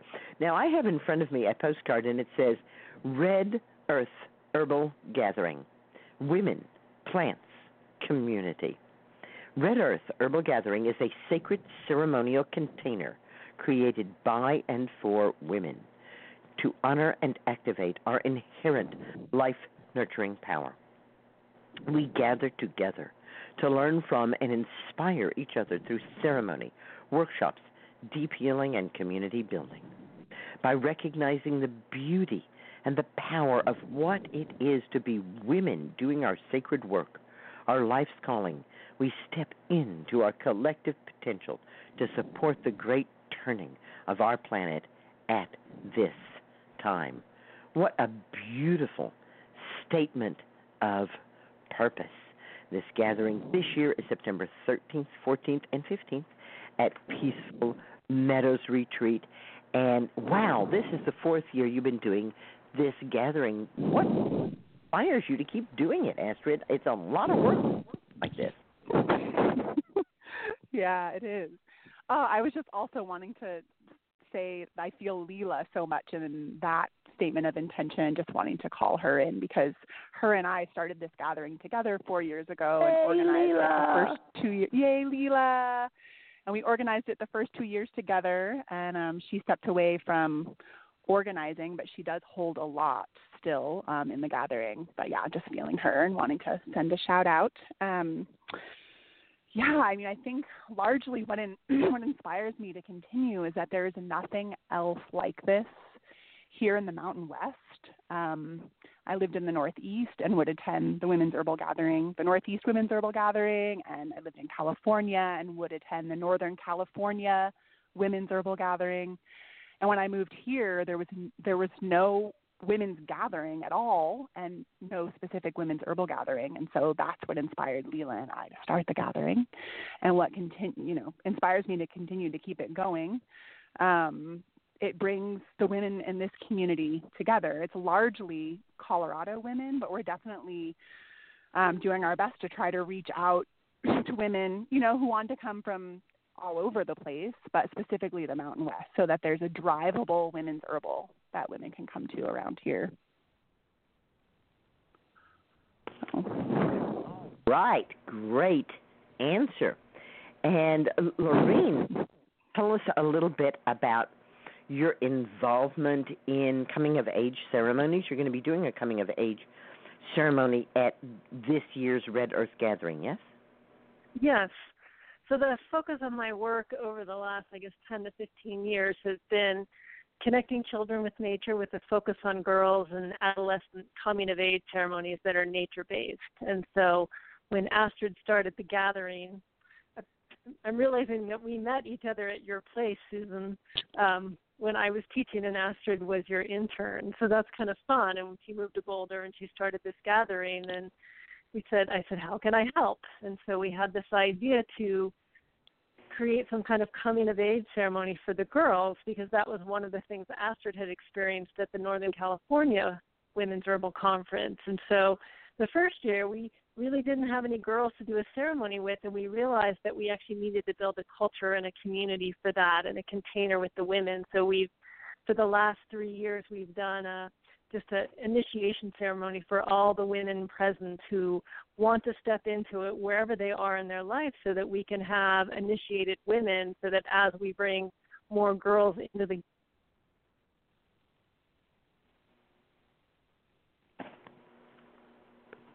Are you still there?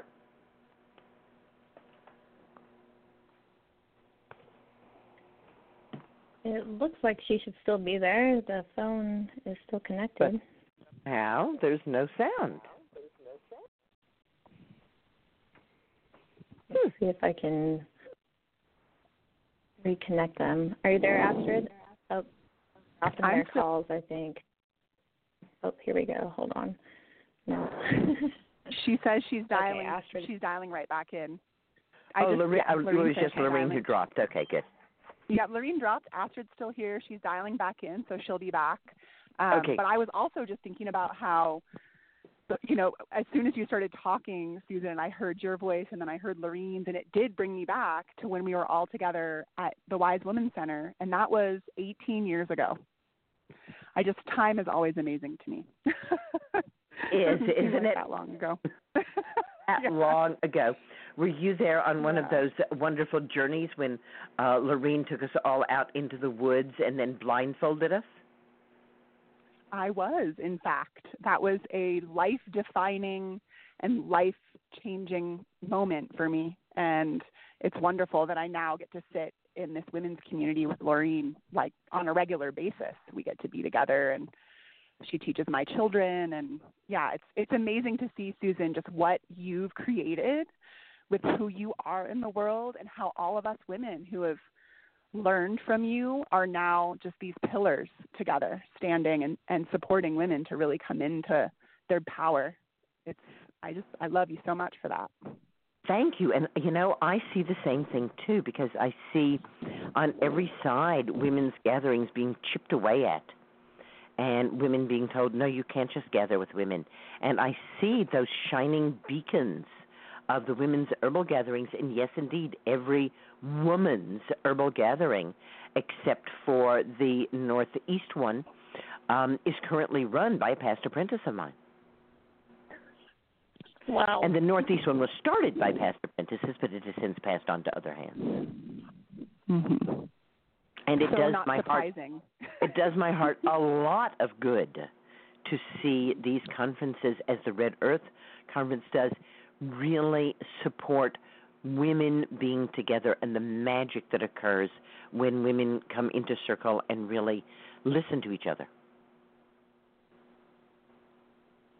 I mean, that really is my answer of why I keep doing it, because I see year after year what women look like at the end of the weekend, and then hearing from them how gathering in that way has changed their lives in all of these amazing and powerful ways, just like living with you and learning from you has changed all of our lives in all of those ways. So it's like we're passing on what you have passed on to us. And so it will all keep turning and turning.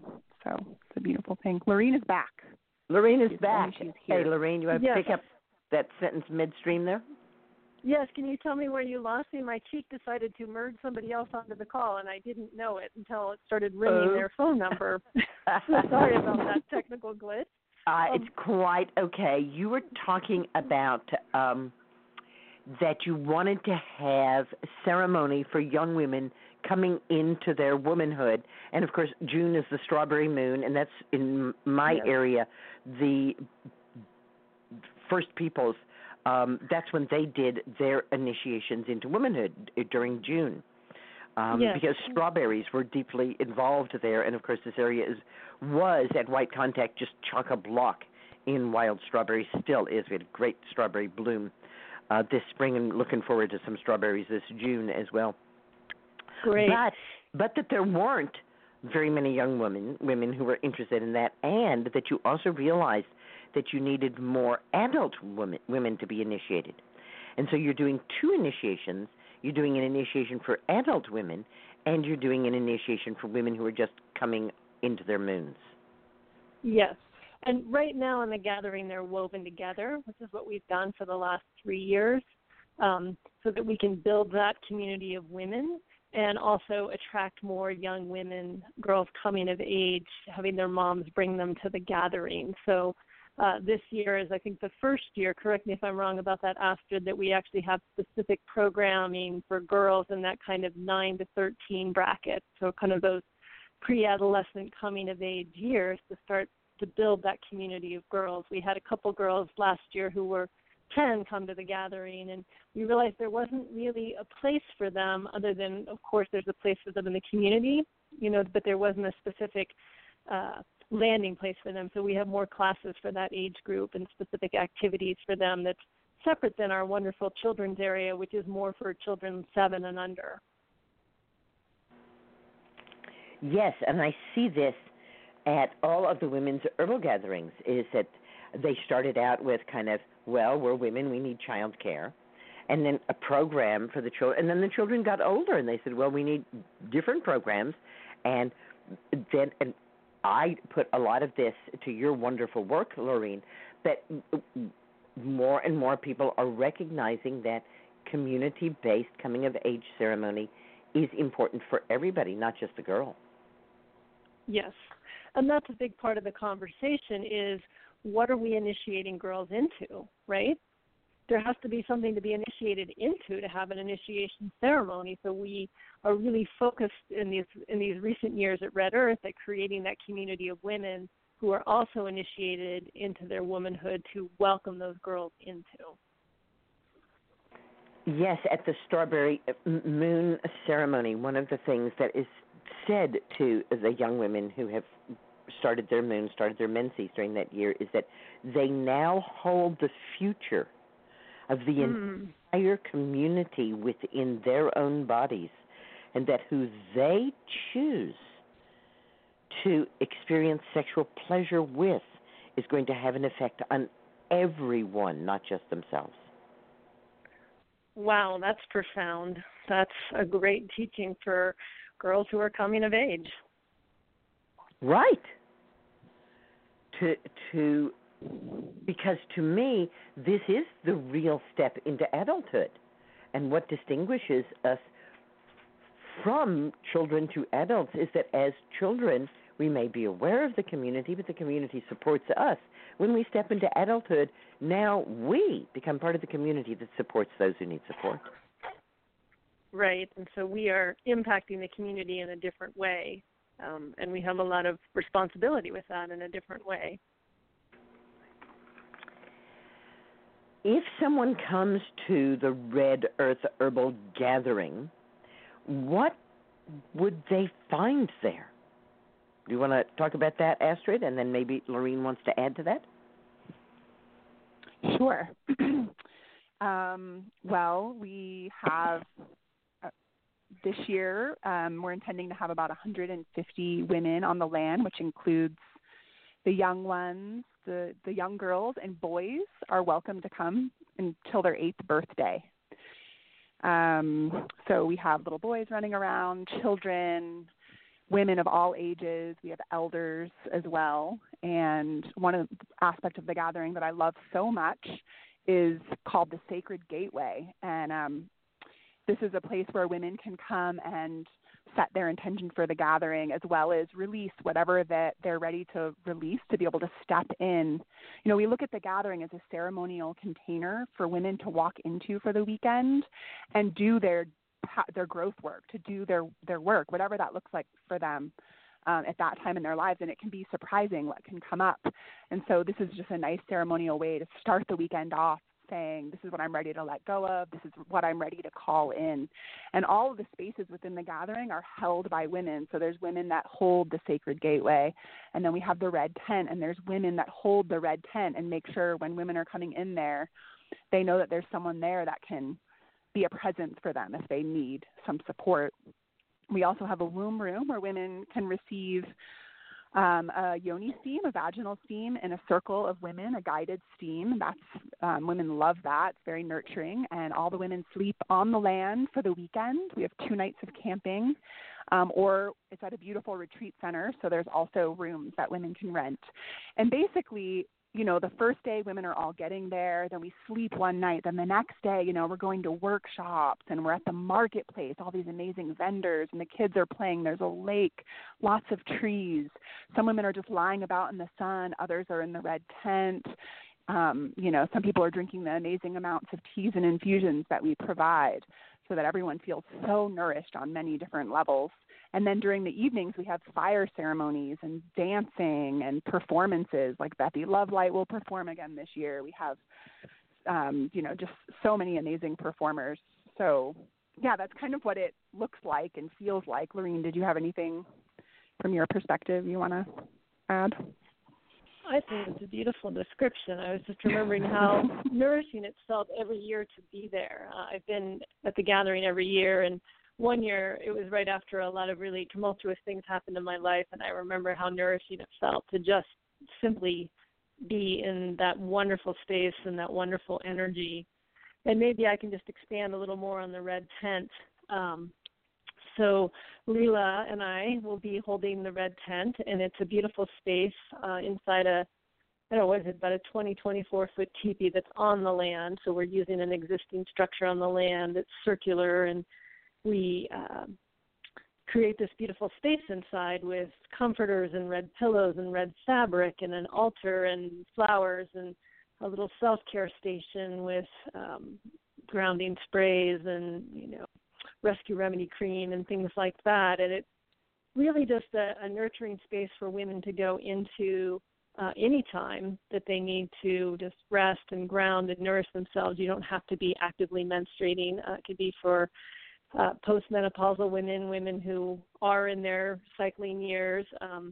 Some of the girls spent a lot of time in there last year really just enjoying that. And we've decided this year to have certain times when it's open to the girls who aren't menstruating yet, just kind of anyone, and times when it's just for girls and women who have already started menstruating or who are past their menstrual years. And there'll be some offerings like foot massage or just quiet times to sit and Leela and I and some other women will be kind of tending it on a rotating schedule and kind of the breaks between workshops, so that if someone needs someone to connect to or some kind of support, there will be women there to help tend to them and maybe bring them some tea or whatever it is that's needed. But mostly it's a space just to go and be quiet and listen to ourselves, and we'll have some divination tools in there as well.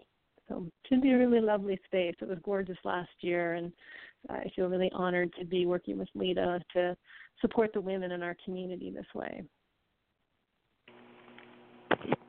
Yes, I remember all of the things that both of you have been talking about with great delight from the time that I was there. That wonderful entrance archway and the sense of leaving behind ordinary life and going through this magical entranceway into a altered state, into a different place where I got to be with women for 3 days, and the incredible dancing and music and fun that we had in the evenings.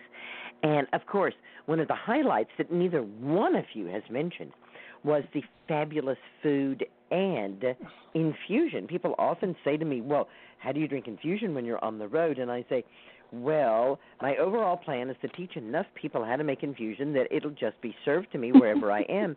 And that's exactly what happens at the Red Earth Gathering. Yes, there's plenty of wonderful tea available, and the food is really just outstanding.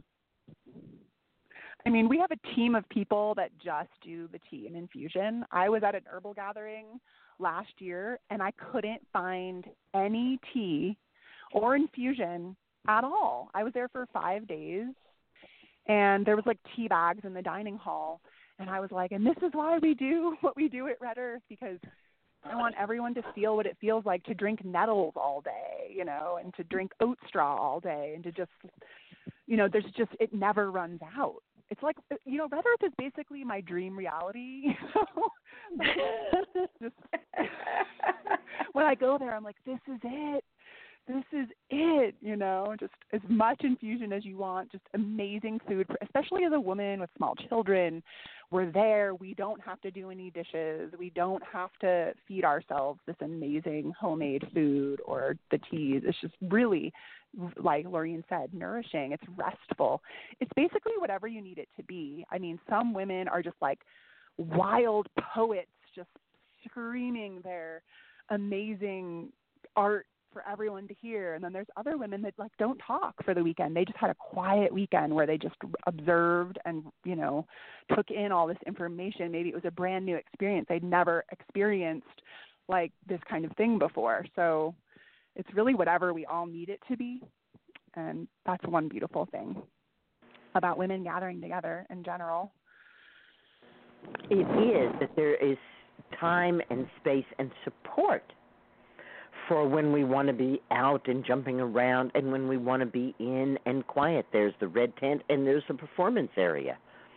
And there's a place to get some nourishing herbal infusion, and there's a place to wander off and just observe others. It really provides very beautifully for whatever experience a woman needs at that point. If women are saying, well, let me go, how do I even go? What can we tell them? How do they find out more about this? They can go to our website, which is just www.redearthherbalgathering.com, and tickets are for sale there for the whole weekend. It's 3 days, 2 nights of camping, 5 meals prepared, and all the other things we've mentioned are all included. We also have work exchange opportunities, and application for that is on our website. And we also have been, we upped our game for scholarships this year. We already have almost enough fundraised for 5 scholarships. That's 5 free tickets. And we do that by having 2 monthly gatherings, which is both a fundraiser and also a way to keep the community connected throughout the year, because just having it once a year just didn't feel like enough gathering and community building. And so we do 1 red tent a month for the dark moon. We do 1 yoni steam circle a month for the full moon. And then both of those are fundraisers. And so through doing those fundraisers and also just random people donating money, which you can do on our website too, we have almost 5 free tickets to give away, which is amazing. And so you can apply for those scholarships on the website as well. So that's Red Earth Herbal Gathering.com. And right. You can find out about scholarships. You can find out about signing up. You can find out about the place. You are at a new place. Yes. So we were basically on a working farm the first 2 years. And then last year and now this year, we are at a retreat center, and it is called Peaceful Meadow Retreat. And it is the land of the late Hannah Kroger, who in this area was basically the herbalist here. And she helped a lot of people move through into wellness in the community. She's very well respected here. Her grandson, Alberto, now runs the land. And the land is really incredible. There's lots of shade, there's lots of water, there's lots of fairies.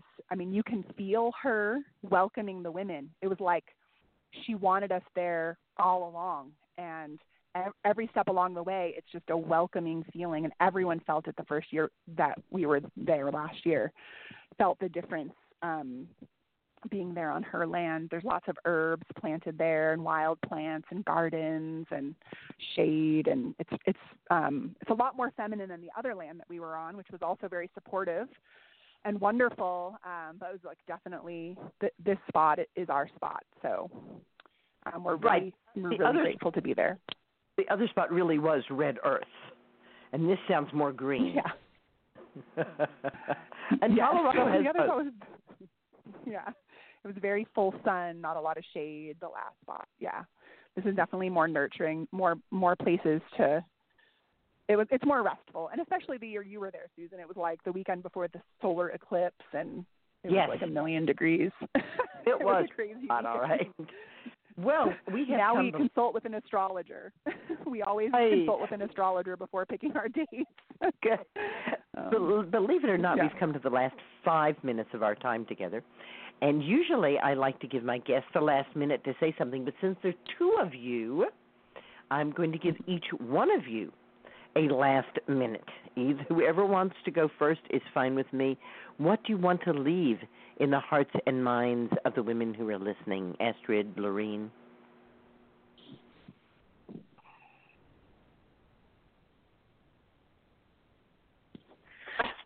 I can jump in. Somebody jump in and be first. It's okay. Yes. I'll let Astrid have the last word since she's the founder of the gathering. I think what I really want to leave women with is a invitation to certainly join us for the Red Earth Herbal Gathering and all it has to offer, and also to really what the invitation of Red Earth is to find a community of women where you live, where you can celebrate being female, you can celebrate your connection to the earth, you can deepen your relationship with the plants, you can deepen your relationship with the community of women, and you can find a welcoming home for your girls as they come of age, because that's really what Red Earth is about, and that's the message we want to spread and that we want to support all around the world for all women, knowing that not everybody can be in Boulder, Colorado in September this year. So that's my words. So please join us, or please find other ways to do the same where you are with the people near you. So join you in physical body or join you in spirit by literally finding in even a very small way a way to celebrate yourself and your connection to the greater community of women. Well said. Just repeating what. And Astrid. Ooh, I love that, Lorene. Yes, it is so much about, creating community within our communities in larger and smaller ways. Of course, there are women that live here and that move away, or like me, move around quite a lot. And so I've lived in a lot of different communities. And I've always appreciated being mentored, like by you, Susan, and you, Lorene. And I also love mentoring. And so I've come across women who have left this community and have moved somewhere else, and they want to start something like this. And yeah, I just want to, just say in support, not necessarily direct mentoring, but like, you can do it if you want to do it. It's a lot of work, but it's so worth it to live within a thriving women's community. Like the whole family and the whole world and your whole community will thrive more when the women are healthy and thriving in our lives. There's just more joy. There's just more fullness and more abundance. So yeah, just for the men listening too, like support your women and your girls in any way you can to attend some events like this and see how it trickles through to everyone's lives. The boys that come to Red Earth, they are so bummed when they turn 8. They are so sad. Well, Ash Grove and Lorene Wapatik, thank you so much for all that you are doing to reweave the healing cloak of the ancients, and especially through the Red Earth Herbal Gathering. It's been a very, very wonderful evening to get to talk to the two of you. Not nearly enough, but okay, we'll cope with that. And Rebecca, stalwart Rebecca, back there behind the scenes. We know you're there. We love you lots. And Justine, who's been suffering from some vile flu, we love you too. Green blessings to everybody. And remember, herbal medicine is people's medicine. It's the medicine that grows right outside your door. Love you, everybody. Good night. Good night. Thank you, everyone. Lucky Land Casino, asking people, what's the weirdest place you've gotten lucky? Lucky? In line at the deli, I guess? Aha, in my dentist's office. More than once, actually. Do I have to say? Yes, you do. In the car before my kids' PTA meeting. Really? Yes. Excuse me, what's the weirdest place you've gotten lucky? I never win and tell. Well, there you have it. You can get lucky anywhere, playing at LuckyLandSlots.com. Play for free right now. Are you feeling lucky? No purchase necessary. Void where prohibited by law. 18+. Terms and conditions apply. See website for details.